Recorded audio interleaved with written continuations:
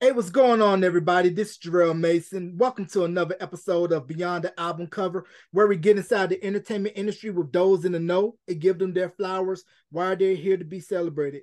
With me right now, I have a man that's responsible for breaking some of the biggest records within the past 50 years from artists such as Barry White, Luther Vandross, a little artist from across the pond by the name of Sade, various others. Got to start in 1971 promoting That Nigga's Crazy by the late great Richard Pryor on Stats Records, worked at various labels in between, and now is the founder CEO of TC Thompkins LLC Marketing Company, taking his experiences from his 50 plus years in the music industry and applying it towards the digital age. And he's the author of this great book, When Radio Was King, available wherever you can get it. It's a great book. And like LeVar Burton says, you don't have to take my word for it. So, ladies and gentlemen, let's please give a round of applause to Mr. T.C. Thompkins. Mr. Thompkins, thank you for coming on Beyond the Album Cover, sir. My pleasure, man. My pleasure. Yeah, I definitely appreciate you taking the time out and to talk about your book and your times in the music industry, because I was fascinated with your book since I know various people within the music industry and always heard Hmm. stories behind the scenes of how shady these record executives can be, especially when you're working in the black urban R&B or even rap department even. Absolutely. Yeah, I'm hoping that the industry has changed a lot since I was in charge of the black division, but there was tons of racism back in it when I was in the business back then. But like you said before we started the interview, it was much more of a wild, wild west kind of situation, especially from the 70s into the 80s. I talk about in my book that you wouldn't have recognized New York City in the late 70s. That it was just an open drug market. That's basically what it was. You know, it was just an era where, well, matter of fact, just take a list, look at what was on TV, Miami Vice. That lets you know what was going on in the streets right there. Right. So I had Uh, visions of seeing New York during that time period where apartments were being burned out. Some lords were trying to collect their insurance money, the mhm. peepholes in Times Square. And this was at the start where hip hop got its origins. That's very true. Very true. That's the streets of New York were pretty tough back then. Because when I first got to New York in '78, Uh, like I say, it was an open drug market, man, and it was a lot of poverty.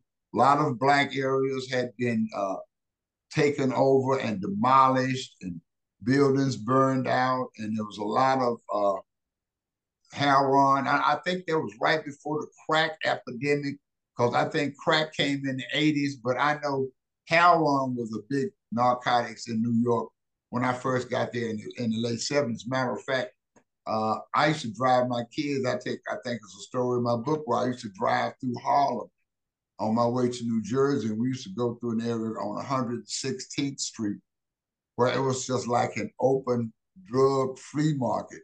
Heroin addicts were in the middle of the street nodding out. Some women would be there holding their babies, while they getting a fix. It was ugly. Trust Right. me, it was ugly. Man, I could definitely bet. So let's back up to the beginning. Born in Richmond, Virginia, raised in Texas. What led you to want to get into this wild industry known as the music business? Love of music, just a straight up love of it. And I'm tell you, anybody that's interested in getting into the industry, if you don't get in for it for the right reason, it is a death trap. But if you get into it for the love of the music and the industry, that was my pure intent. Is that, like I say in my book, when I was in Vietnam and I left high school, I really didn't have any directions. I was intelligent young man. I thought I was. At least I was in the top 10 of my class. I always did well in school. Never really applied myself the way I think I should have. Uh, when you're young and stupid, you do a lot of stupid stuff. But I joined the army and wanted to see the world. And while I was in Vietnam, I had to make a decision. I mean, what the hell are you gonna do when you get back to the States? I definitely didn't want to re-enlist in the army. I'd had enough of Vietnam and being in the service. So I had to make a decision on what direction I want to take my life. And I just made a decision right then. not knowing nothing about the industry, because people find it hard to believe. I had no idea or no clue what the industry was about, what was it consisted of. Only thing that I knew was what I heard on the radio, was the music I heard on the radio.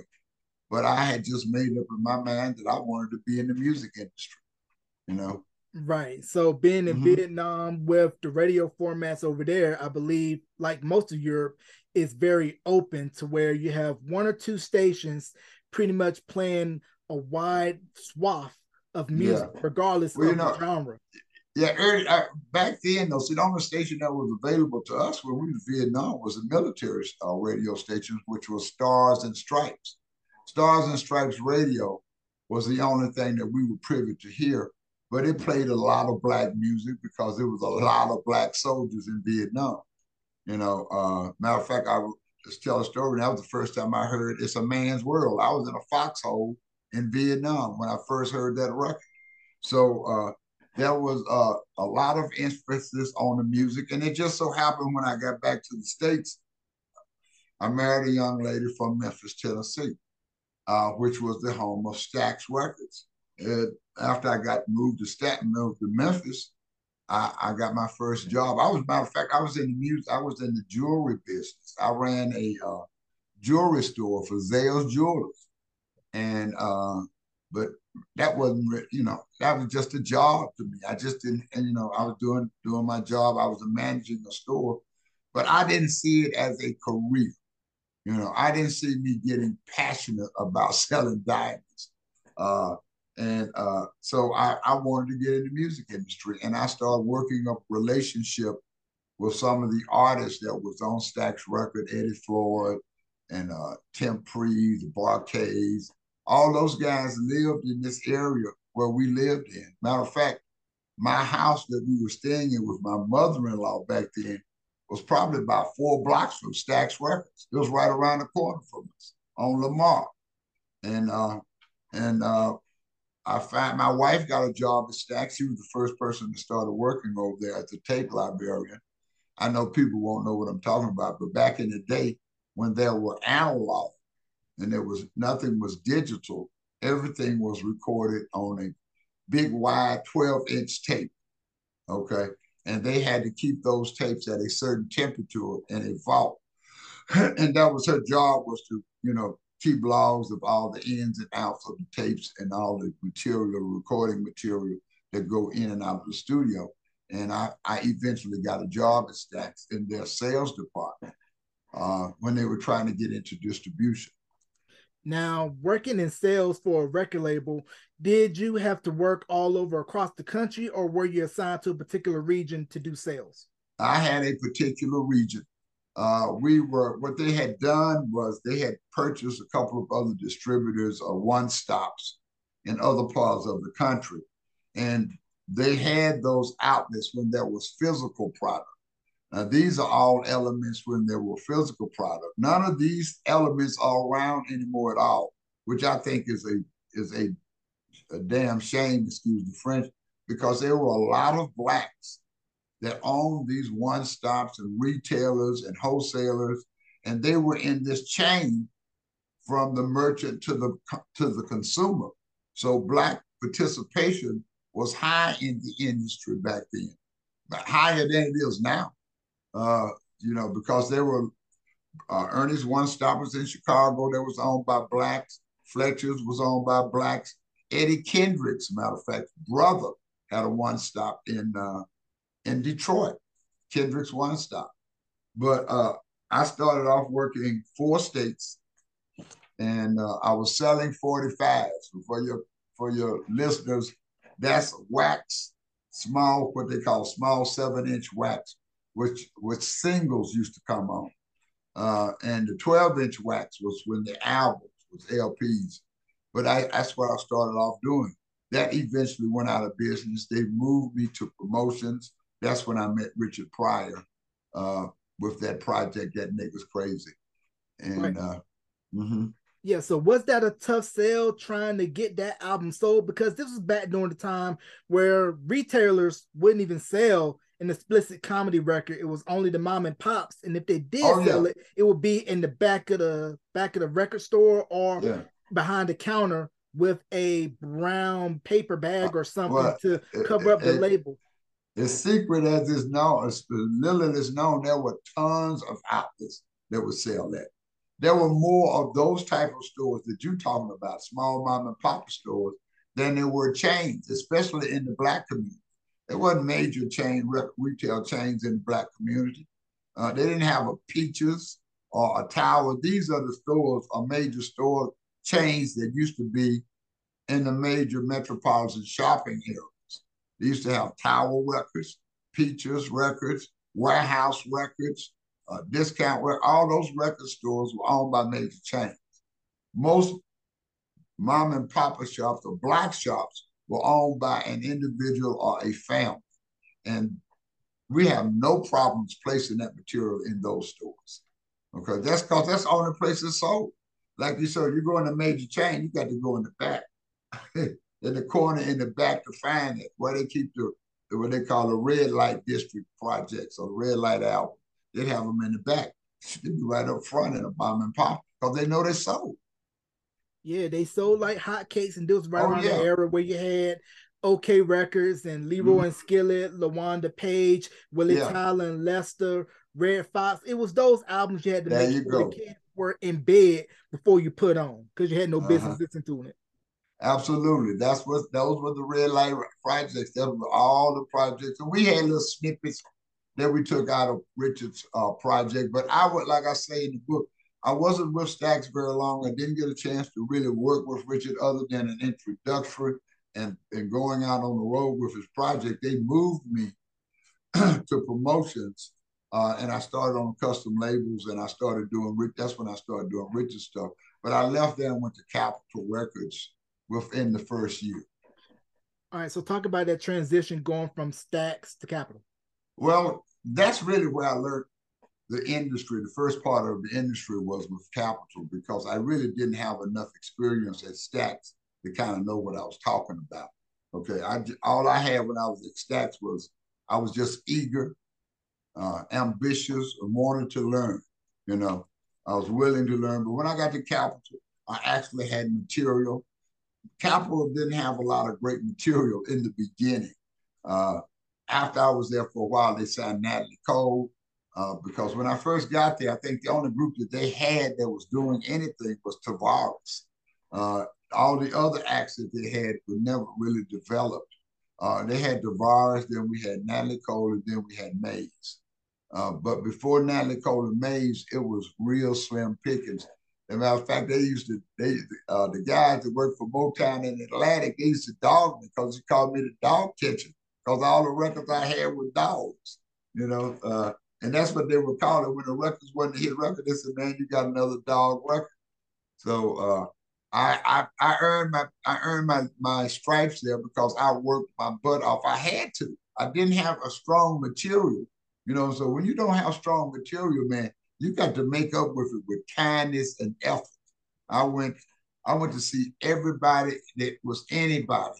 I went to see them. I went to all the small radio stations that nobody else would visit. I went to all the retail outlets. I had relationships with almost everybody in that four-state area before I left and went to Chicago because I worked my butt off. That's one of the reasons why I got good at it. I just worked my butt off. Right. Now, what were the 4 states that you cornered? In the beginning, I had Texas, Arkansas, Louisiana, and Oklahoma. Very seldom went to Oklahoma because there was only one city in Oklahoma had a station that was Tulsa. I think they got something one in Oklahoma City. Now they do. But most of my time was in Houston, where I'm at now, because Houston was the market that was breaking most of the records. Houston had a KYOK, which was the big FM down here. And like I mentioned in the book, the program director was named George Boogaloo Frazier. He was world famous. He used to carry a big 44 Magnum. He used to have it on his desk all the time. But that station was a station where everything was happening. You know, they were doing the shows. Dramatics would come into town quite often. Chaka Khan, big shows in Houston, and they were busting records. this was the market for breaking new acts. Right. Now, did you come across spending some time in the offices of various people at KCOH down in Oh Houston? yeah, oh yeah. I used to stay. I used to know Travis Gardner. That was the KCOH. Paris Ely, matter of fact, that was end up being my boss later on at CBS. First met him at KCOH. He was a DJ. I was down there working him. I worked KCOH every time I was in the city, but KCOH really back then didn't have no punch. You know, it does sell. Now I say that for it does sell music. It used to sell music, but it was the signal wasn't really strong enough to make a real impact. Right. And this is back during the days when AM radio was king. And if you had a whole bunch of power at a certain time at night, you had to reduce the power down so that you wouldn't have clear channel interference. No, yeah, you could go across the world. I mean, I used to listen to Chicago and New York in my house in East Texas. That's where the only place we could really get good music was late at night. Like you said, they used to have an all night music show used to come on, and I think it was WLS in Chicago, and they used to play all the black music late at night, and you could order the music from the radio station. That's how I first started ordering music. That's what everybody used to do because there wasn't any black stations in certain areas of the country. You know, it was only black station I think was back then was in Memphis. And that was, I believe, WDIA, which I believe BB King got his start there. Absolutely. The late Rufus Thomas got his start there, and definitely played a monumental role with exposing black music to a wider audience, along with WHBQ in Memphis. Yeah. DIA is still like you can hear DIA down to the Gulf Coast. It's a 50,000 watt AM. Bobby OJ, good friend of mine, programmed that station for years and had the morning show over there. I spent a great deal of time in Memphis. My daughters were born in Memphis. So Memphis is like home, you know. It isn't the city that it used to be. I hate that because I used to love Memphis, man. When they pulled out all the industry and all the manufacturing in Memphis, the crime became a big problem in the city. But back in the 60s and 70s, man, Memphis was humming. Stacks was open. You know, there was people were working. There were tons of industry in the city. So, you know, and it was such a clean city. I used to really like it. Yeah, I had a chance to visit Memphis a couple of years ago, my wife and I I told her, I don't care where we go in Memphis, I got to go to the Stacks Museum. I got to go. So I got to see all of the archival footage, Isaac Hayes' vehicles, the old reel-to-reel machines, and we made a pit stop to Reverend Al Green's church. Now, the rare Sunday, he was there, and I was trying my hardest. You caught him there. Yeah, I was trying my hardest not to fanboy during the service. I had enough decency in me to not take no pictures inside the church because I'm there to worship, not to say, "Hey, can you do? I'm so tired of being alone while preaching." But his voice still sounds like. Now Al still got it, man. Al still got it. I mean, he was an institution in Memphis when we were up there. When I lived in Memphis. Yeah. So let's Al talk. Strong. Yeah, definitely a legend. So let's talk about the first time you heard "She's Gone" by Tavares, and then your thoughts when the Apple got a chance to get bitten twice with that song when Hall & Oates covered it. Yeah, well, I mean, both of them I thought were great songs. I didn't particularly love them. Matter of fact, I heard "She's Gone" just the other day. It's on my playlist. "She's Gone" is a pop record. Okay, and the way it was cut was pop with Tavares, and the way it was cut was pop with Hall & Oates. I'll be truthful with you. I mean, I love both renditions. I know the guy. I know Tavares, so you know I'm partial to them. I know those guys. I work with them. Matter of fact, there's a picture of me with them and Boogaloo in the book. Yeah, yeah. They used to do club days down there. They were hot at.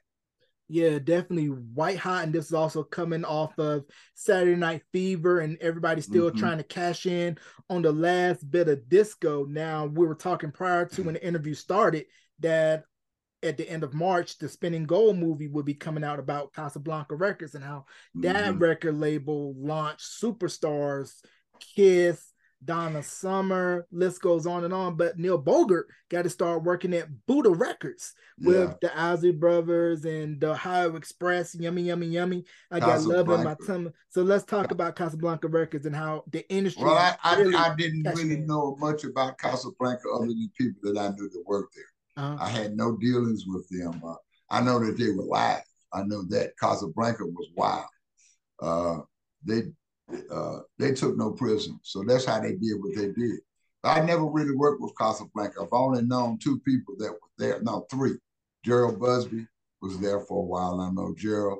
Uh, Maurice Warfield was there, and another friend of mine, Jesus, was there. So I really didn't have too much dealings with Casablanca.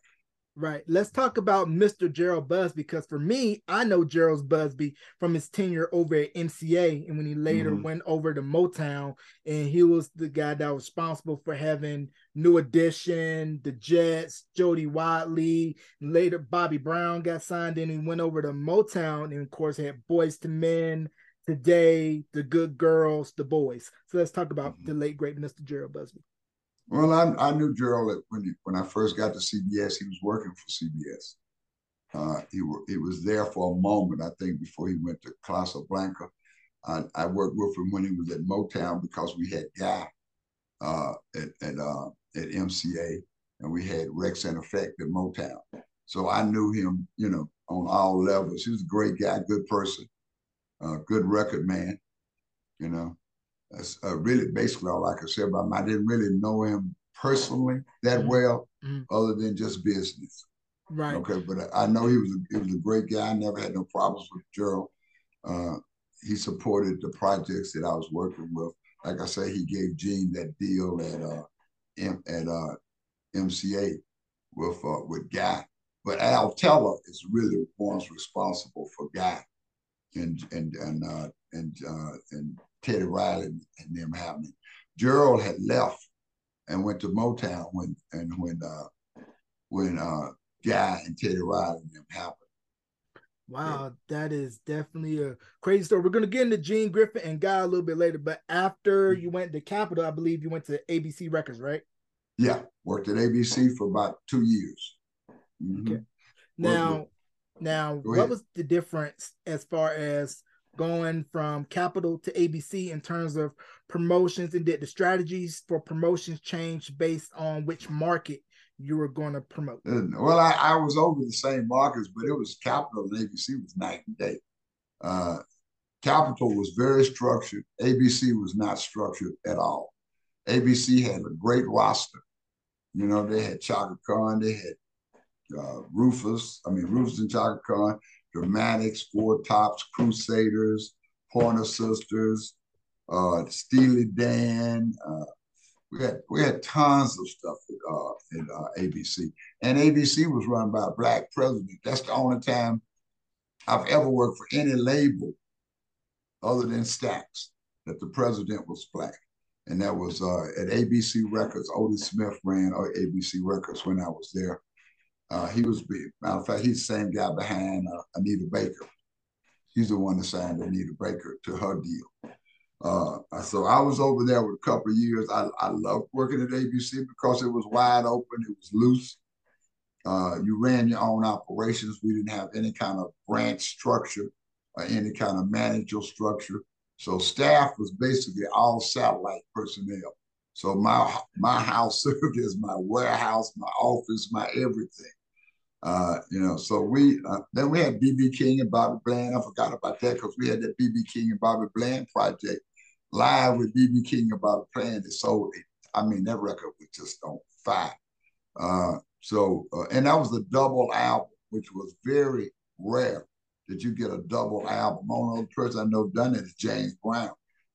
If you do a double live album and it sells, that's very rare. Yeah, so what was that transition going from ABC and when you hit Chicago for the first time, and what was that first Chicago winter like? Well, I hated Chicago winters. It was brutal. We had 88 inches of snow the first year I was up there. It was just unbelievable, man. You couldn't even see around it. You had to pull up to the stoplights and peep around the snow to see if there's an incoming traffic. But I loved Chicago other than the weather, man. Chicago was a beautiful city back then. There wasn't no all that killing. It wasn't no man. I used to stay on the south side, go to all the clubs. I never even heard a shot. I stayed in Chicago 3 years, I believe it was. I never heard a gun fired. Now one thing Chicago I remember Chicago for was the women would fight in a heartbeat. I seen women fight in clubs all the time, but it was just a good market. I met Minnie Rippleton when I was in Chicago for the first time. Met Herbie Hancock, Bill Withers, George Duke, Tyrone Davis, Johnny Taylor. All these artists I met while I was working in Chicago. And Denise Williams, Gladys Knight Pips. I mean, man, it was just endless, And CBS and Columbia, because I worked for both Columbia and Epic back then as a local for Chicago. So I worked all of their products, Teddy Pendergrass, OJ's, Eisner Brothers. So I just had a great time in the market, had 3 real strong black radio stations. E. Rodney Jones, the legendary E. Rodney Jones was at BON. And had Ernest James, which was the great program director for BMX. So it was a very rich market as far as black participation. They had 3 black one-stops, Ernie's one-stop. They had Fletcher's. They had another black one-stop. I can't think of the name of it. But it was a lucrative time. People were making money. The market was real rich with excitement, So I enjoyed that whole time I was there. Only thing I hated about Chicago was the weather. The weather was just brutal. Yeah, I would bet. I would bet that little Pico jacket wasn't gonna cut it in Chicago. No. And the funny thing about it, man, I had always lived down south. Chicago was the first time I've ever lived up in the Midwest of North, and my wardrobe was not ready at all. I had to go buy a whole brand new set of clothes when I got up there. Cause man, winters up that dog don't play. Matter of fact, it was so bad I had never seen this. They have ropes tied to the buildings, so when you down on Lakeshore Drive, that you can grab the rope so the wind don't knock you over. And the wind's like a razor, man. When it's 20 or 30 below and shit, you got to put something over your face, your whole body.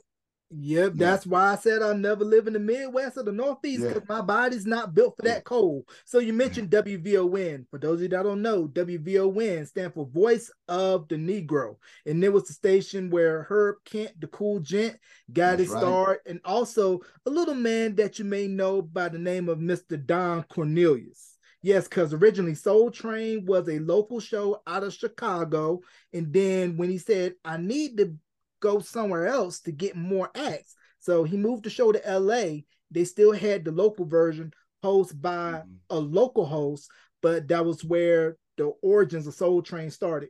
Absolutely. I see you know your history. You know your history, man. That station was a very key in the black community. VON was, And it was run like the Empire, like I said, by world famous E. Rodney Jones back then, because Al Perkins was in Detroit. E. Rodney Jones was in Chicago.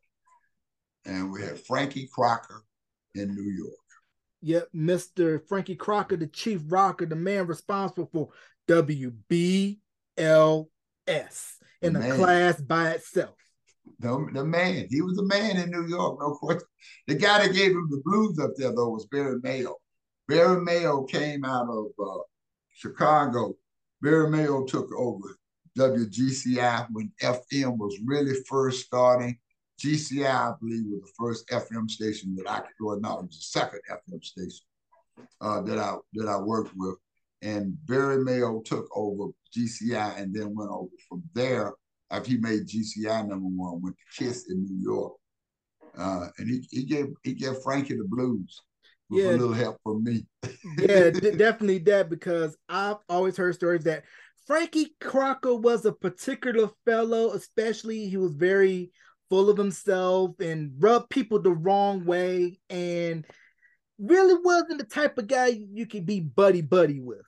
No, we did not hit it off at all. I tried to, to be well. I probably had the wrong attitude because Frankie felt like he was special. I didn't feel like he was special. I understood that he was in the largest market in the world, in the city, in the country, really.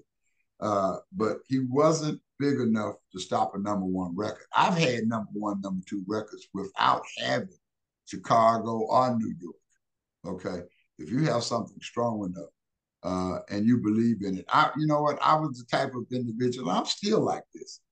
If I feel like my material is genuine, and I feel like I have a genuine piece of art here, this is the genuine work of art, I'm not going to kiss anybody's behind or do anything special for you to consider something that deserves to be recognized for just what it is. You know what I'm saying? Mm-hmm. And was it around this time where labels were starting to use indie promoters to go to stations and promote records? Or was it when you still had people in the promo department going to the labels to try to get the PD to say, hey, play this record? And it was almost kind of like anything goes where you had to pay to play. And sometimes you had to give more than just money. Indies have always been an element in the music business. There's not been a time when it hasn't. From the beginning, from the concept of the music business and making 45, there's always been payoff. And you're not going to ever get rid of it. I had a friend of mine tell me that when I first got in the industry, and I was a little young whippersnapper, and I was talking about DJs taking money and illicit money being involved. Illicit money is involved in everything in America. Let's just understand that right away. Illicit money is involved in your government, in your police department, in your juries, in your justice system. I mean, this is America. America worships crooks.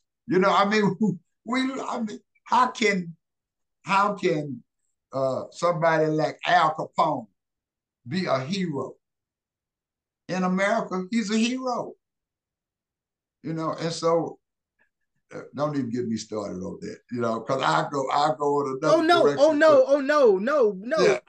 It's your time. It's your I don't time. feel, you know what? Look, somebody else asked me about that other day about payola and blah, blah, blah. And man, I don't have any problem with it because it started because black jocks was not making the kind of money they should be making.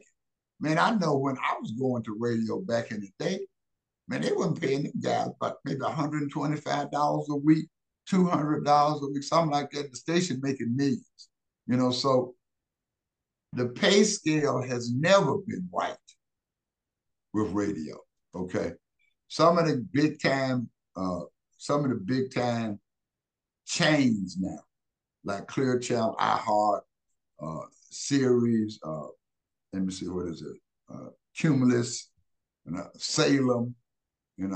That's another subject too, because since major corporations have gotten involved with music, with radio, radio has really kind of lost its interest in music.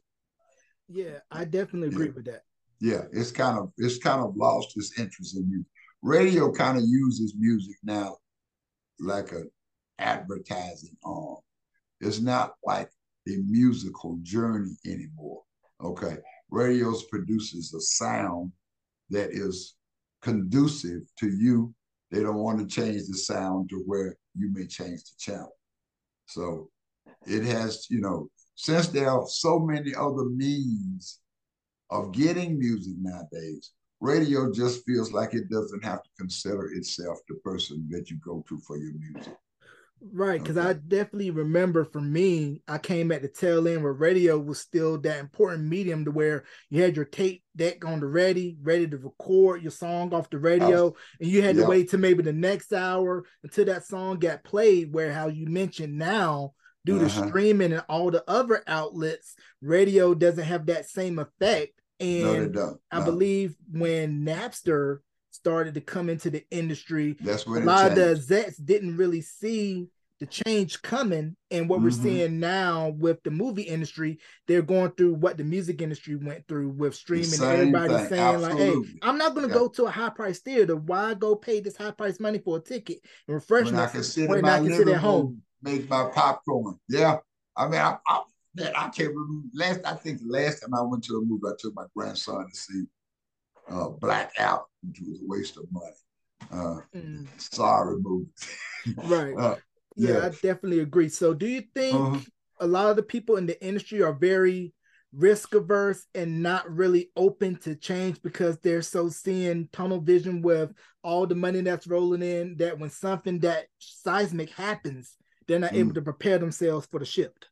Well, what is happening in the industry now? It's going through another change right now. Your listeners and viewers will realize soon your choices in new music are going to get slimmer and slimmer, other than through independent artists. If you'll notice, major record labels are not releasing as many releases as they used to. This, I do indie for a lot of labels and a lot of artists. I'm usually working at least 5 or 6 projects by now. I think I'm working one. Okay. They have just, with the money that streaming is making for major labels, they don't need to risk their money on a new artist. You have to realize they're selling catalog that was paid for 40 years ago. Because what I listen to is not what you listen to. You're listening to a different generation of music. But since it is so available and so immediately available, people in my age range don't have to listen to radio anymore to hear our style of music. We just turn on Spotify or Apple and play whatever we want to play. I play Teddy Pendergrass, Luther Vandross, Sade. I play stuff I want to hear. So I very seldom listen to the radio. Right. And with the recent news we've been seeing with legacy artists selling their catalogs, and now De La Soul just got their entire catalog put on streaming after years of fighting with Tommy Boy, we're starting to Yep. see a change in the revolution and how artists are now saying, hey, we know more now. You can't just Mm-hmm. hide behind the wall now. We want to take control of every aspect of the business and not just sign away anything and you give us that paper bag with the money. What is going to end up happening is publishing is everything. Okay. Mm. Publishing for the long haul, not for the day, but for the long haul is everything. That's why labels are buying up all these publishing. They bought up Bruce Springsteen's. I paid $500,000 for 50% of Michael Jackson's catalog. Right. And Man, publishing is key. And if you know how to write, and that's the one thing Michael Jackson, the king of pop himself, he was very astute of very the astute. business. I say that, yeah. Don't let the glove fool you. Don't No, let don't the let high the pitched gloves voice shoot. fool you. He from Gary, No, Indiana. yeah, I say that in the book. Don't let that moonwalk fool you. Michael was as sharp as a tack man. Michael knew the industry. He knew the racism in it. I mean, he was not an ignorant person by any means. Don't let you think he was a different person than when he wasn't on stage. Right. So Okay. once Thriller became a big pop hit and Off the Wall, while it was an R&B album hit, my favorite album, by the way, I like that over Thriller. Mm-hmm. Michael, I think once he saw that Off the Wall wasn't getting the recognition he felt it deserved from pop, Thriller was a mainstay to say, hey, I'm going to go pop no Yeah. matter what. So how do you Well, handle an album? the label wanted that too, because I mean, I feel like you did. Off the Wall is just as good or better than Thriller. Okay. Mm, The only thing is that it took that much of him and him generating up to that. Because what people have to realize, even though the Jacksons and Michael Newton was huge, Michael has not had a track record of solo releases other than being. Okay. He didn't have all the other stuff he did. Got to be all the big records he had. It was mm, Jackson. He may have been the lead, but it was the Jacksons, and it was done under the Jacksons banner. He's never been the headline act, other than he was the headline act. But you understand, in the billing, it's never been Michael Jackson and the Jacksons. Think about it. Mm-hmm. All their projects were the Jacksons. Right. It was never Chaka Khan and Rufus. It was none of that until Off the Wall. Right. The only other project he had with Michael Jackson was Being. Mm-hmm. So how does the promotional strategy change when you have an album that you can work for multiple formats? Well, I had a lot to do with that because we had a lot of big fights about those two projects because they were important. I didn't like the fact that they put Paul McCartney on the first single on Thriller. I hated that. The Girl Is Mad. I thought that was a piece of shit. But it was done for political reasons. Okay. Paul McCartney, you can't get no stronger pop radio than Paul McCartney. Okay. So that was the introduce Michael to pop radio. Mm-hmm. in a real way from the first release. And then that video on Billie Jean, there wasn't nothing you could do behind that, man. That was a masterpiece. Yes, definitely a master class. And there's a story in Hitman about Mr. Walter Yetnikoff called MTV and said, I'm going to pull every last video from the library unless you play him. Because Rick James was talking about it, how MTV wasn't playing black artists. They're racist as they could be, man. I mean, look, this is America. You'll see in my book, racism is everywhere. If you black in America, it is a fact. It ain't nothing that you think you may experience or you so and so.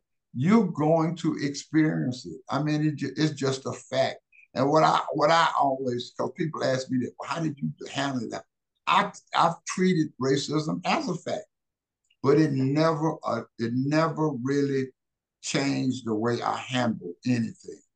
I acted as if I was a grown-ass man at all times. Now, if somebody has to call me on it, then we'll deal with it then, Right. But up until then, until you put that N word in somebody's mouth, we're going to deal with it like we're both two adult human beings, not a black man, not a white man, and we're trying to accomplish something together. And that's the way you have to look at it. And you can't go at it humbly. I mean, trust me, I know, Now, one of the reasons is if you buy my book, you find out is one of the reasons why I'm probably not at a major label is because I was always felt that I did not have to take a second seat to anyone, and I felt like what I was doing was noteworthy. And I bring out the point in the book, even though Epic had never been a black label. See, people don't think about that. Epic had never been a black label until Larkin Hall came over and started signing black acts to Epic, because the only black artists that they had were on custom labels. They weren't on Epic. On Philly International and Taboo and all the other Teddy Pendergrass, OJs, Phyllis High, all those people, Philly International, Gene Kahn, so Epic, Columbia is the one had the powerhouse. Columbia had Johnny Taylor, Earth, Wind and Fire, Denise Williams, Bill Withers, Minnie Riperton. I mean, they had everybody. So we didn't build into a black label until I got there.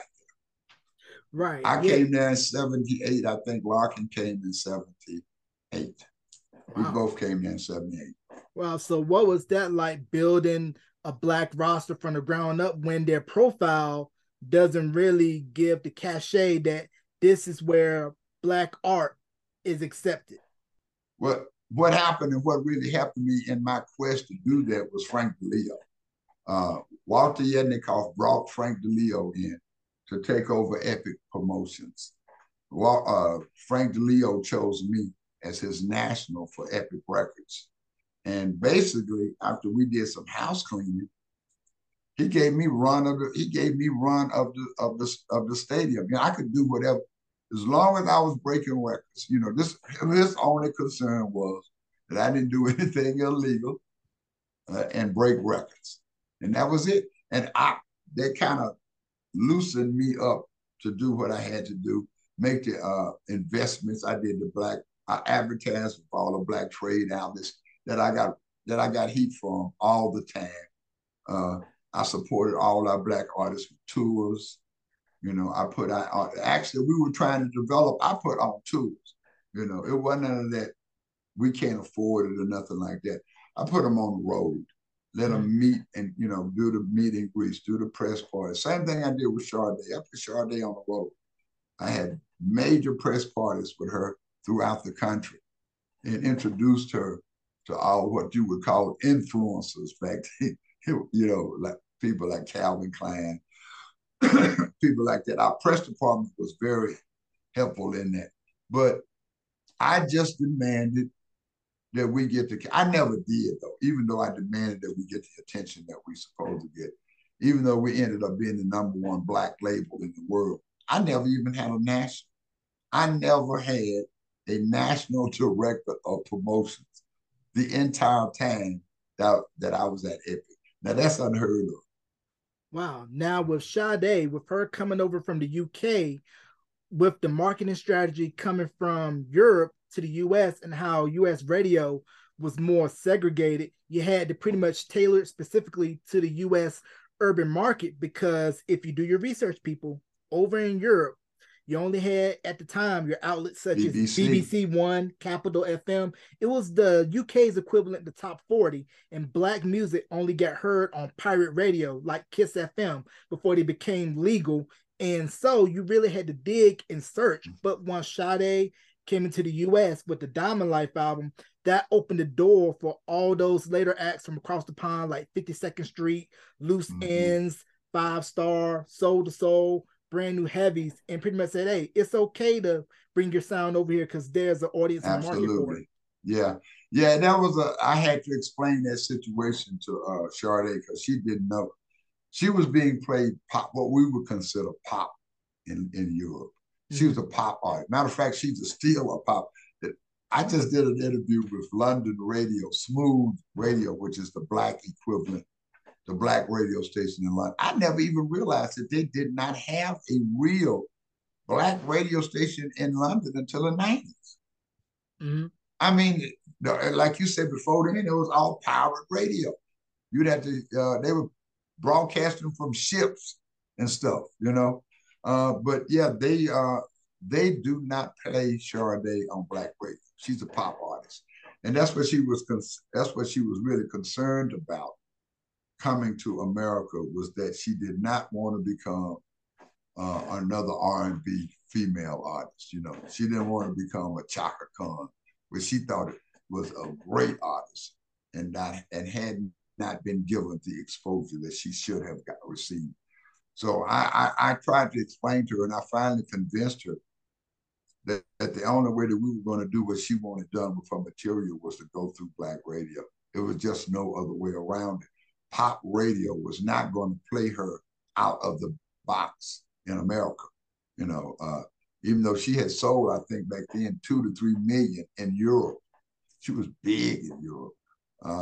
But there was no way that they were going to be playing Smooth Operator and Diamond Life out of and Your Love Is King out of the box on pop radio. So it just wasn't going to happen. And I explained that to her, and I finally worked it out to where she understood what I was talking about. And she exploded like gangbusters because, like we mentioned, over in Europe, you were pretty much getting played on BBC One, Capital FM, and if you got on Top of the Pops, you were pretty much a star all over Europe, because that was considered their equivalent of American Bandstand. And Dixie Peach, he was the first black presenter for Top of the Pops, and how when a lot of American acts would go over to the UK to do a press, Top of the Pops was the main stop. And if you look at the Saturday Love video, I believe that was their Top of the Pop performance with Alexander O'Neal and Sherelle, I believe. Yeah, you know what? I was just going to mention that. That's what I was going to tell you. Alexander O'Neal is on fire in Europe. they love him over there. I just talked to him about 2 or 3 months ago. Him and another actor I worked with, Candace Woodson, had a big R&B record over there. And matter of fact, she introduced me to Angie Graves, which is the big Tom Joyner in the UK. Mm-hmm. Yeah, I was amazed that Alexander O'Neal is. I mean, I mentioned that I worked with Alexander O'Neal on his first stuff with Jimmy Jam and Terry Lewis. Oh, that impressed the shit out of them because Alexander O'Neal is the man over there. Yes, yes, he is. And speaking of Alexander O'Neal and Taboo, let's talk about Mr. Clarence Avant. The man. As a matter of fact, I got to call him. I want to see that he get his book. I sent him a book. I sent it to his daughter because he's staying with his daughters now. His daughter and his son take care of him because, I think Clarence is 91, 92, something like that. And the thing about it, I love Clarence. Clarence has been very influential in my career. I probably would still be working for a major if I had listened to him, but he'll tell you today that I'm just a hard-headed person, that I'm going to do what I feel like I need to do.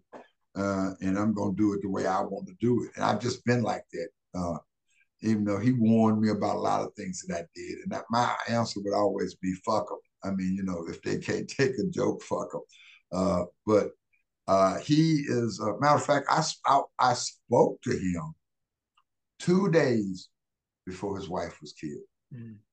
I spoke to his wife. She answered the phone. Beautiful woman, man. I mean, just a beautiful spirit. Just how some people brighten your mood and always got something nice to say about you and how you doing. She was always witty and kind. Now me and Clarence used to F with each other all the time. We talk about each other. I call him out his name. He called me out his name. But we were really close like that. I used to love to mess with Clarence, man. I miss it, because his memory is kind of going. But he's just a great individual and a giving person, man. Something he told me one time I never will forget. Because I was always messed with him. That he got other people good jobs. You would be surprised how many black men are working because of Clarence Avant. Okay, that he made the right call and that kind of stuff. And I used to mess with him because he gave one of my enemies a job. Right. So he told me, he said, man, he called here crying. I had to do something for him. I said, well, I ain't gonna cry for your ass, so you can forget that. But what was I finna say? Oh, I said, I was just asking him about his money. I said, man, I know you got some money. Give me some money, Clarence. He said, man, one thing that has saved me, the one thing that I got plenty of, and he said, that's friends. He said, I got good friends. And I mean, I can't tell you some of the stuff that his friends have done for him that he has told me about. I don't want to put his business in the street, but he got the right kind of friends. He got friends that own like Warner Brothers and AOL and Time Warner. And I mean, he got friends that sit on money. They don't count it. They weigh it. So yeah. They don't call him the Black Godfather for nothing. No, they don't call him Black Godfather for nothing, dog. I mean, if he wants something to happen, he can make it happen even today. He just, I remember I was trying to get a deal for somebody with Sony. He called, he said, oh, you want to talk to Big John. This John Smith runs Sony Music, Sony Publishing. Oh, okay, get Big John. Big John like his son, and he's just a good person. I'm just blessed to have known him. Yep, check out the Netflix documentary, The Black Godfather, if you don't know who Mr. Clarence Avant is. And it's from Climax, North Carolina. He sure is. Absolutely. Yes, sir. All the brilliant people, country boys, man. They used to, let me tell you something. When I first got to New York City, they used to talk about me because I smiled all the time. This is a true story. My secretary and 2 or 3 other females were said, TC, you got to stop doing it. People see you walking down the street, they think you a mark. You think you're a mark because you smiling.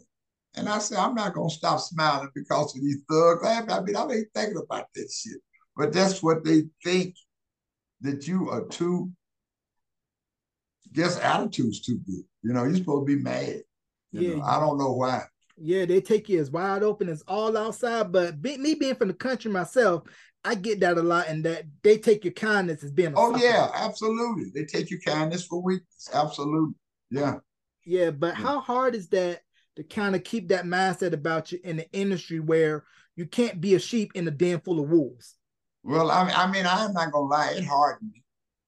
Uh, New York hardened me more than Chicago did. Chicago, I really liked it. You know, the guys in Chicago were dirty too, you know, but it was a different kind of dirty. New York, man, they play hardball, you know.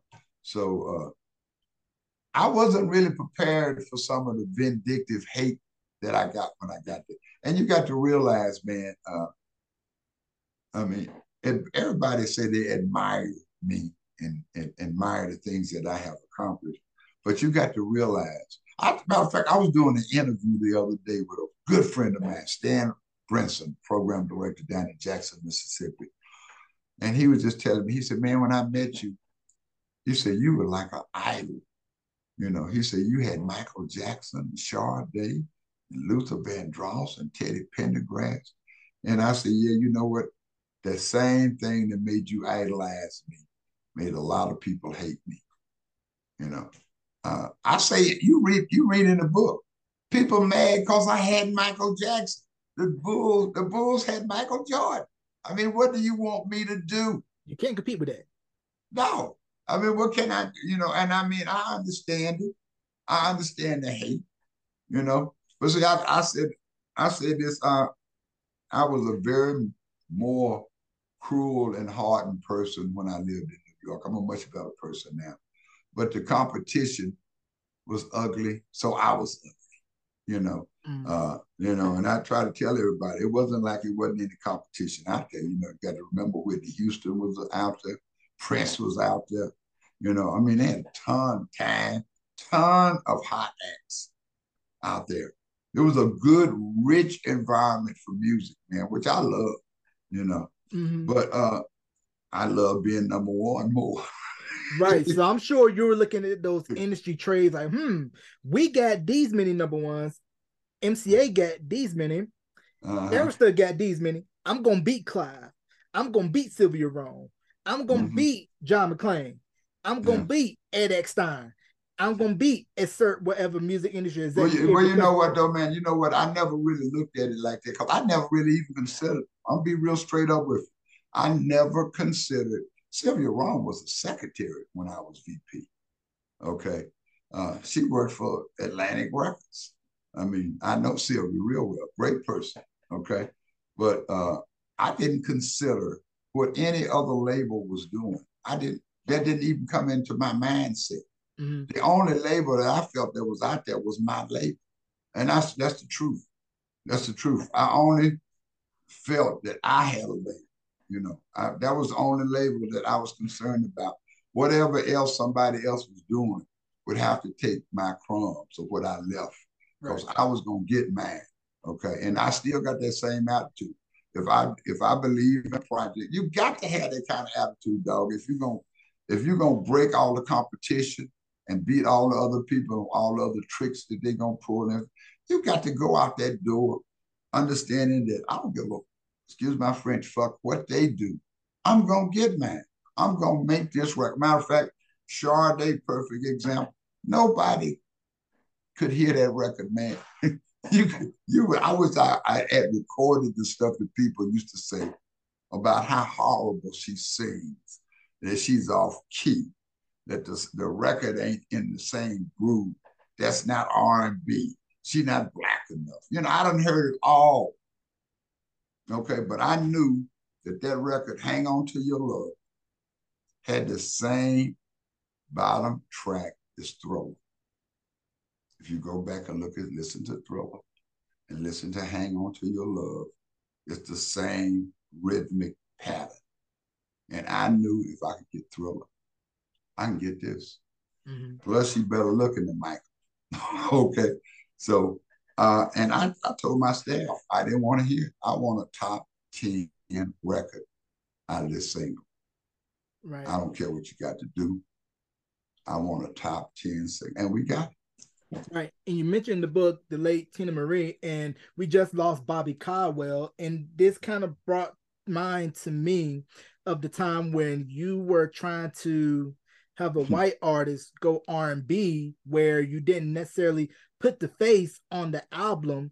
You would let the touring or let the press appearance do the talking for you, because you want to build that R&B base first, then go pop. And that same strategy was applied with New Kids on the Block, because I believe that was when Larkin Arnold was over at Columbia CBS. Him and Cecil Holmes and Maurice Starr had signed New Kids to the Black MCA. division. Yeah. Because I remember they had a video for Please Don't Go Girl on BET, and how when Pop came in, they reshot the video because MTV and Nickelodeon all came knocking. So let's talk about that strategy of how, because I remember back in the day, they used to do two separate versions of the same song videos, one for the urban outlets and one for the pop outlets. We never had to do that on my. Matter of fact, we never had to do that for any act. We never had to produce two separate videos for different formats. We had naturals on all of ours. We let the music do that. We never had to do two videos. So I mean, we never had to use that strategy. I never use that strategy at And that just goes. And we've been talking an hour. So I'm going to have to go in a minute. Okay. All right. So let's go ahead and let's jump and talk about Gene Griffin and Teddy Riley. Well, Gene was a drug dealer. I say that in the book. He was a heroin dealer, one of the big ones in New York, trying to do. But that thing wasn't big back then, because every drug dealer was trying to get in the music business back in the late 70s and 80s. That's how Jay-Z got in. That's how a whole bunch of artists started. Cash Money, Rockefeller, all of them labels. Just started with drug money. So there wasn't nothing odd about that. It's just that a lot of majors didn't want to deal with it, because Gene had a kind of a beat up person kind of guy. He had beat some people up. I've seen him beat some people up. He wasn't nobody to play with. Gene befriended me back when I was at CBS. I signed Teddy. He brought me a cassette on a group called Kids at Work, which was Teddy Riley. I signed Kids at Work to CBS. They dropped him like stupid people that they are. And Busby gave him a deal at MCA. The only problem was that after Busby gave him the deal at MCA, Busby left MCA and went to Motown. So Gene couldn't get to first base with MCA. Al Teller, which was the new president of MCA, was the old president of Columbia. So I knew Al Teller real well. So Gene called me and told me he was having problems. He couldn't get nobody to talk to him. MCA really wanted to drop him. Okay. Teller knew what Gene was, and he didn't want nothing to do with it. But I flew out to Los Angeles and met with Teller, told him I was taking over the label, got all the support that MCA could give us. Next thing was Teddy was $2.5 million. I think that album went 2.5 to 3 million before I left there. We did Rex and Effect. We did Redhead Kingpin with Virgin. We did Today with Big Bub, my boy. And we had a good run, man. We had a real good run. We had about 2.5 years, 3 years until Gene started stealing the money. What Gene do.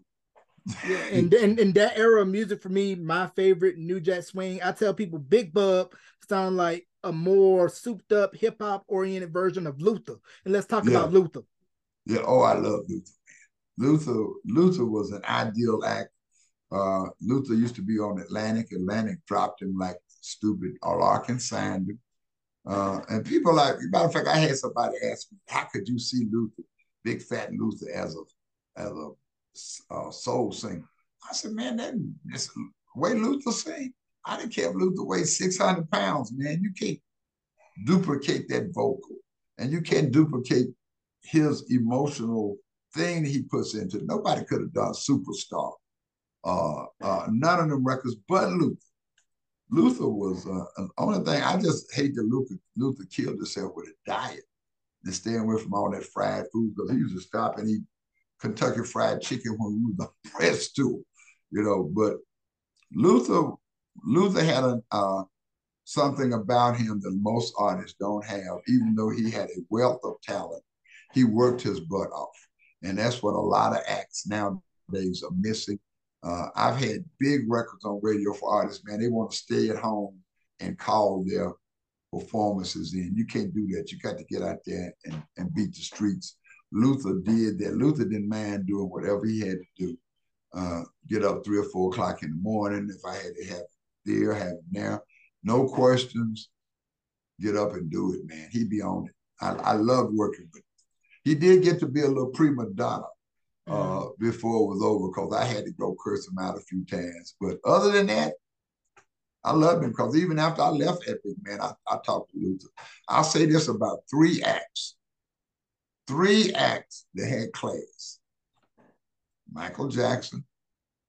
I kept my relationship with Michael after Epic. He called me frequently. We talked. He even tried to loan me money. Michael was a genuine person. Sade, genuine person. Matter of fact, gave me money to start my private company after I left CBS. And Luther. Luther kept in touch with me the whole time. Sent me tickets to Vegas to go out and see him when he was in Vegas. You know, he was just a good person.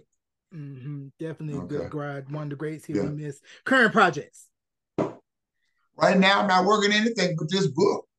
Okay, I have stopped everything to make this book when radio is king. People gonna be surprised when they read this book of how wild my life was. Okay, it's like the office part in CBS. I was a monster promotion man. Still is.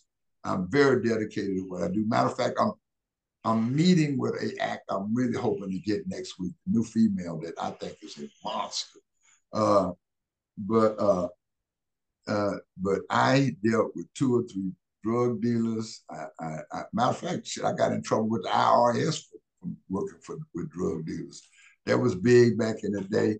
I had a lot of great memories with Frank DeLeo, real good guy. And I had a great time with Epic and Gene. You know, I say in the book, even though Gene fucked me out of my money, you know, he brought me back. He made me come back to the music industry, because I had left and had started working in TV advertising. And Gene convinced me to come back and run GR Productions for him. And I love that juice from having a hit record. You know, like I say in the book, Teddy was so hot, man. We have 5 or 6 records on the chart at one time. Right, ain't nothing like it, and you can find it in this book, When Radio Was King, available wherever you get your books. Any shout outs you want to give? How can people find more information about you in the book? Hey man, the book is also available at whenradiowasking.net. It's at Amazon and all the ebook spots, Barnes and Nobles, everywhere. I will have an audio book out in a few weeks. But this book took a lot of time and effort, more time and effort than I thought it would be, because I thought it would just be writing down memories and putting it together and all that kind of stuff. But you'd be surprised how much stuff I had to edit out. People don't want things talked about. There's a couple of stories in there that I do disguise because of people's families asked me to, and the artists themselves asked me to. So I think it's a good read. You will be intrigued how I got my country behind to New York City. And I thank you for putting me on, man. I appreciate anything that anybody does as far as this project is concerned. I'm available for any more interviews and phone calls. I'm doing a ton of radio stations to know that. So Thank you, man, for having me. I appreciate your time. No problem. You can catch this interview wherever you stream and on YouTube at youtube.com/Beyond the Album Cover. Ladies and gentlemen, let's give a big thank you for Mr. T.C. Thompkins. Mr. Thompkins, thank you for coming on Beyond the Thank you, Album Cover, man. sir. Yes, sir.